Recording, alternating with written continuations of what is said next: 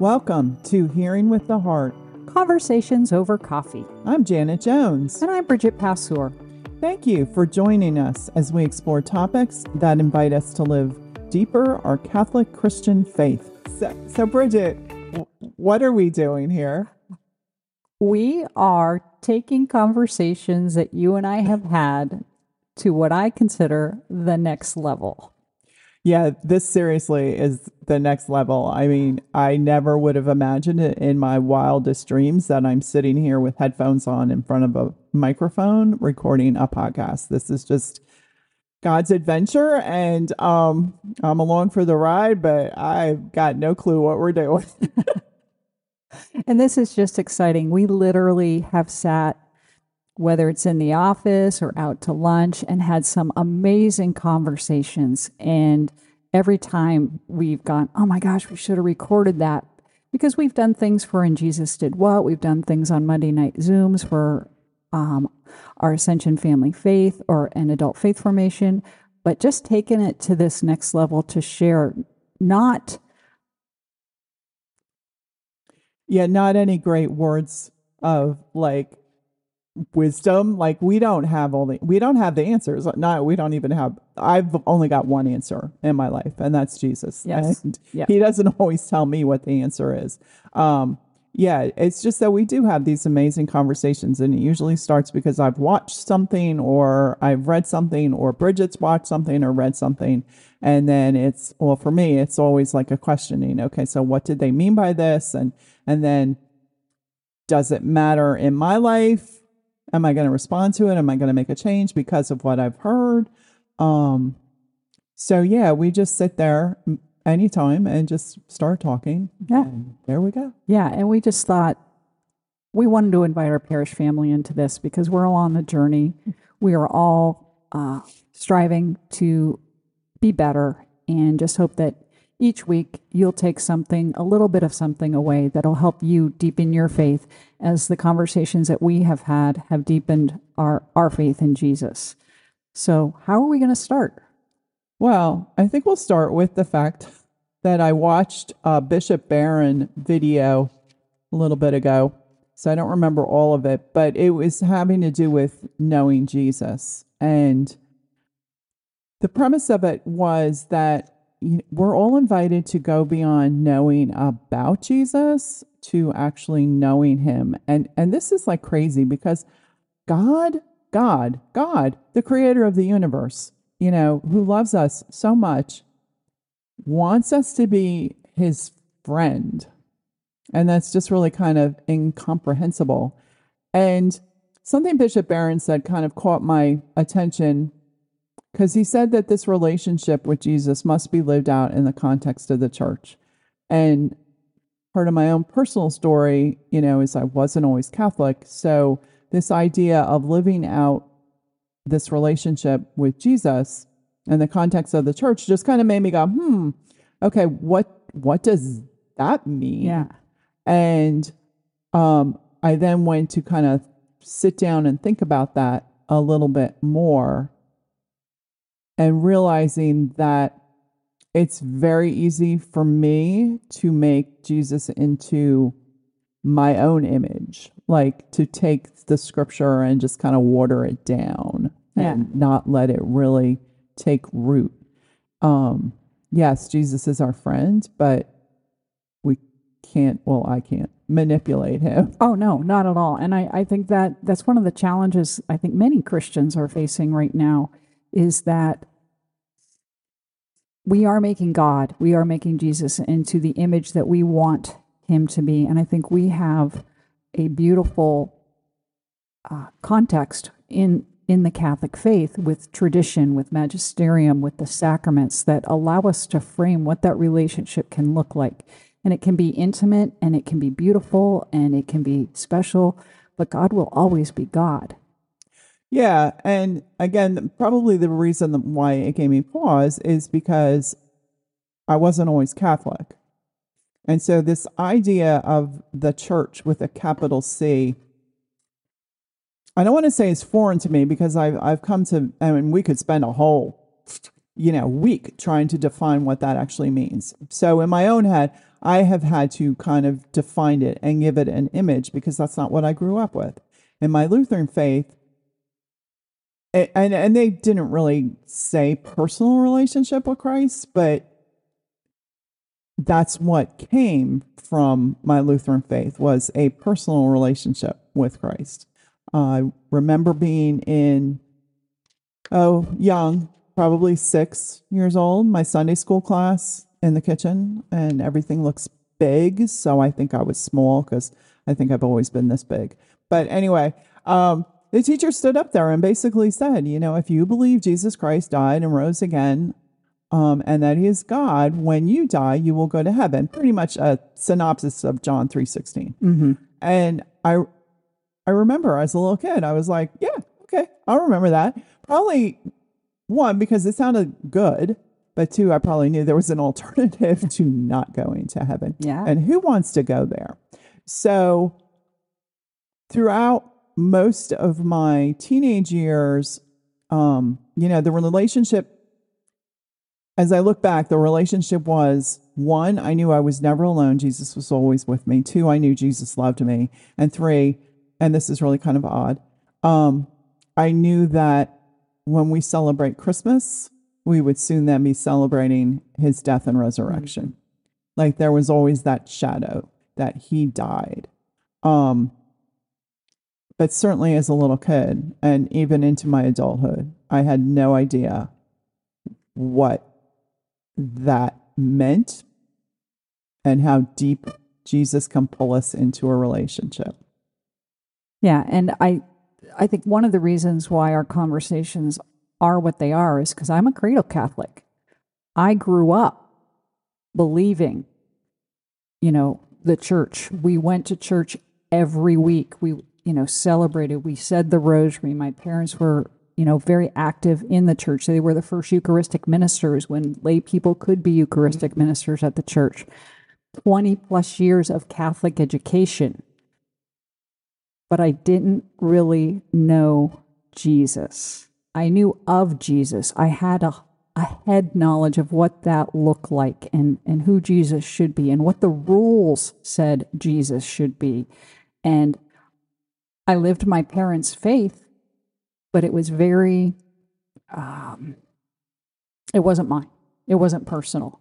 And wonderfully, but kind of sadly, I had to learn about what personal relationship was by an ecumenical Bible study that I started when I was working at Pitt Bradford. Mm-hmm. And these women who were Christian but not necessarily all Catholic really showed me what it meant to have a personal relationship with Jesus, what it meant to read Scripture and glean what Jesus was trying to say, because I was always afraid that if I let other faith practices too deeply into my life, that they would pull me away from my Catholic roots. And I never wanted that to happen.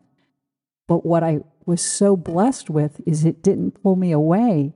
It drew me deeper into my faith because things that I had said, words, prayers, sacraments that I had experienced became vividly alive. What Jesus was trying to tell me in my faith walk was becoming alive because I now had a better understanding of who he was and how he wanted to interact in my life. Yeah, because people don't realize, again, if you've just always lived this, you don't realize the richness you have. And when I became Catholic, I didn't do it willingly. All right. I did it a little bit kicking and screaming. God's really used to me kicking and screaming. He made me this way. But that was never part of my vocabulary, becoming Catholic. I had friends growing up that were Catholic, and they just did weird things, like going on Saturday with my girlfriend to her church, and she'd go in this little closet and talk to somebody and then come out. Yep. And then we would go to Mass on Sunday and we couldn't eat. And then I passed out because I was super hungry. And I just thought Catholics were kind of weird. Of course, then I married a Catholic, a cradle Catholic, and he wasn't practicing. So it was all good. But when God showed me that this is where he wanted me to be, I sometimes envision God like 20 feet in front of me, just kind of standing there going, come on, let's go, catch up. And so over time, and I became Catholic in 2002, over the past 21 years, and certainly through being on staff and working with the RCIA, I have come to appreciate and live and understand the richness that our church has for us. And its purpose should all be to pull us deeper into knowing Christ. Right. Not just knowing about him, but knowing him. Yeah. And I would agree with you that it is the RCIA process has really shown me so much and deepened my faith. And there are so many things out there that can really help that. But you mentioned something about John 3:16 earlier. And, you know, we see those signs being held up at football games. Well, probably not so much anymore. But you mentioned that there's a verse that we normally don't speak about that really... Oh, yeah. Yeah. So, you know, John 3:16, for God so loved the world that he gave his only begotten son, that whosoever believes in him shall not perish, but have eternal life. Like, you should memorize that. Everybody should memorize that. And then put your own name in there. For God so loved Janet. For God so loved Bridget. But then the next sentence really, or verse really hits me. And it wasn't until recently, and I'm saying recent like in the last 20 years, because I'm old. Dark. It wasn't until I actually like really read that in context that the next verse is, he did not come into the world to condemn it, but to save it. And, you know, my own personal self-condemnation. Anybody who talks to me over a period of time, I can share that with you. But yeah, we just think I should be better than I am. And I hold myself up to standards. And I also think sometimes the world should be better than it is. But God didn't come in. Jesus didn't become man to condemn us. And everyone he meets throughout the Gospels, he openly invites them into a relationship with them. Even the ones who have the hard hearts. You know, he wanted the Pharisees to be in a relationship with him. He wanted the Sadducees. He wanted, you know, folks to be in a relationship with him. Unfortunately, our tendency, I think because of original sin or whatever, is to resist that relationship.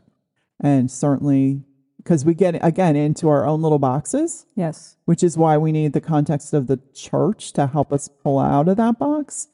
But for them back then, they were in their own little box. And so, and plus the fact that they couldn't comprehend that God would actually become one of us because we're not that special. Yeah. Yeah. You know? And when we're recording this on the Feast of St. Matthew. So I really love the fact that today is his day, because Matthew wasn't what anyone would expect to be as an apostle, a disciple. And Jesus simply said, follow me. That encounter, that relationship that Matthew had with the Lord changed his life forever. And I think that's what we're talking about. We have to have that intimate relationship with Jesus to allow him to come into our lives, to change us into the people that God created us to be, because we're all made in God's image and likeness.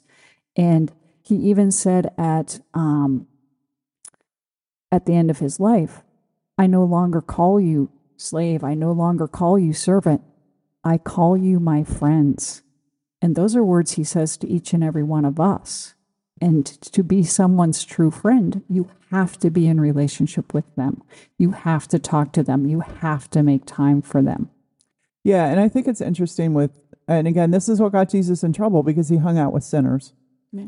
And Matthew was a tax collector, you know, he was a sinner. I'm a sinner. I'm a sinner. Yeah, so he hangs out with us because we're willing to see who we are and then have this dream of, you know, who we could be in relationship with him. The thing is, we don't have to clean up ourselves. Like Matthew didn't have to clean up himself. No. Peter didn't have to clean up himself, or any of the fishermen. You know, God takes us where we're at, and then if we allow him to, this is the key thing. He'll clean us up. He'll transform us. Yeah. We have to cooperate with it to some degree. And we have to invite him to do that because he doesn't do it unless we ask him to. But this is God's work to make us holy. We just have to trust in him and pick up our cross, deny ourselves, pick up our cross and follow him. Yeah. Which isn't easy. I laugh because that's the key phrase, but key verse, but it's not easy because there's times we don't want to pick up our cross. You have said to me in the past, and I love that image. Oftentimes we think that we're too broken and he can't see us in our brokenness, but that we have to run to him. Mm. And that's not the case. Mm-hmm. Our God is constantly running towards us, wanting to embrace us. Those of you that are parents, if your child falls, you don't wait necessarily for them to get up and run to you and tell them you're hurt. You run to them to make sure they're okay. That's a beautiful image. And God loves us infinitely more, unconditionally. So picture him as that loving parent running to the hurt child, just wanting to embrace and hold them, and then trying to make them better, Yeah, absolutely. And I know in my own persona, I was the kid that let me do it. Yeah, just this sense of independence, and I don't need anybody. Well, I need God, and that again has been another transition over time to realize that. Yeah, but it's hard to imagine that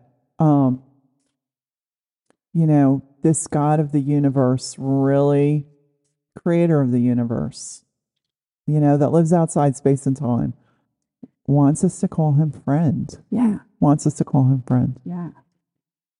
And I think Pope Francis has done a wonderful job trying to illuminate that fact, trying to exemplify how intimately Jesus wants to be part of our lives.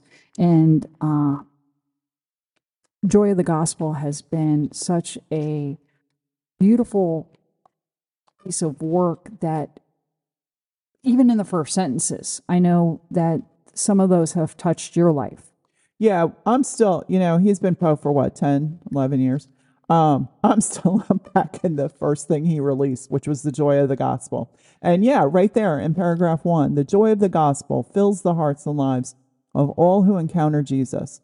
Those who accept his offer of salvation are set free from sin, sorrow, inner emptiness, and loneliness. With Christ's joy is constantly born anew. So I'm still unpacking that sentence. I've moved on reading, but I've still coming to Jesus looking for, okay, set me free, let my joy be born anew. And then down in the third paragraph, Pope Francis, again, I love him. He says, I invite all Christians everywhere at this very moment to a renewed personal encounter with Jesus Christ, or at least an openness to letting him encounter them. I ask all of you to do this unfailingly each day. No one should think that this invitation is not meant for him or her, since no one is excluded from the joy brought by the Lord. And the Lord does not disappoint those who take the risk. Whenever we take a step towards Jesus, we come to realize that he is already there, waiting for us with open arms. And again, I love that image of him just hello, I'm here. Yeah. Come on, let's do it. Yeah. Let's do it. Let's dance. Yeah. And there is nothing that any of us have ever done that will separate us from the Lord. He is always waiting. But we have to accept the invitation. We have to be willing to allow the Lord to come into our lives.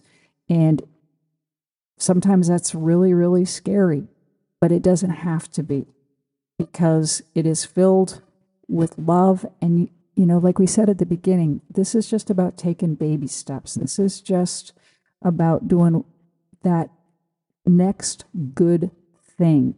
So if I know I am not the same person sitting here today that I was 25 years ago, 30 years ago, whenever that we started that ecumenical Bible study.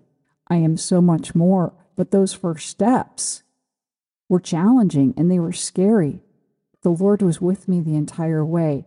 What would you, for this week, challenge our listeners to do to begin either renewing and or beginning that deeper relationship with Jesus? So for me, it has been a bunch of baby steps, and I, again, older. I've just recently really started opening up my heart to let Jesus heal some of the shame. Because, yes, Jesus is going to take you wherever you are right now, and he's going to love on you. But eventually, as you walk this, you're going to have to, he wants you to face in his presence the things that are keeping you bound. Again, from that first paragraph, he wants to free you from sin and sorrow and inner emptiness and loneliness. And that takes time. I think it takes time. For some of it might come quicker than others, but it's just really sitting there and being authentic to his healing touch, his mercy, his compassion, touching his robe. And it takes courage to do this. So I invite you this week, again, just take that one tiny baby step to just sit there and be as authentic as you can and just take 3 minutes and just say, Jesus, here's all the stuff that I think is wrong with me. Or whatever the Holy Spirit leads you to do. But just be authentic with him, and be in the present moment. Like, Lord, I don't understand this about my children. I don't understand this about whatever. Just be really super authentic with him. I like to call it praying my mess. Pray your mess. 3 minutes. Bare your soul. And then just take 2 minutes, and here's where it's hard for everybody. Be quiet and listen. And even if you don't physically feel something or, no, because you're not going to get, well, maybe you will. You're not going to get symbols. But again, just sit in silence and trust that God is working. Jesus is working in you. All right. Again, 3 minutes being authentic, bare your soul, 2 minutes being quiet and listen, and set the timer on your phone so you don't have to worry about that. Yeah. All right. And just let Jesus, he died on the cross for us. We can give him whatever. Give him 5 minutes. Yeah. And God knows the desires of our hearts.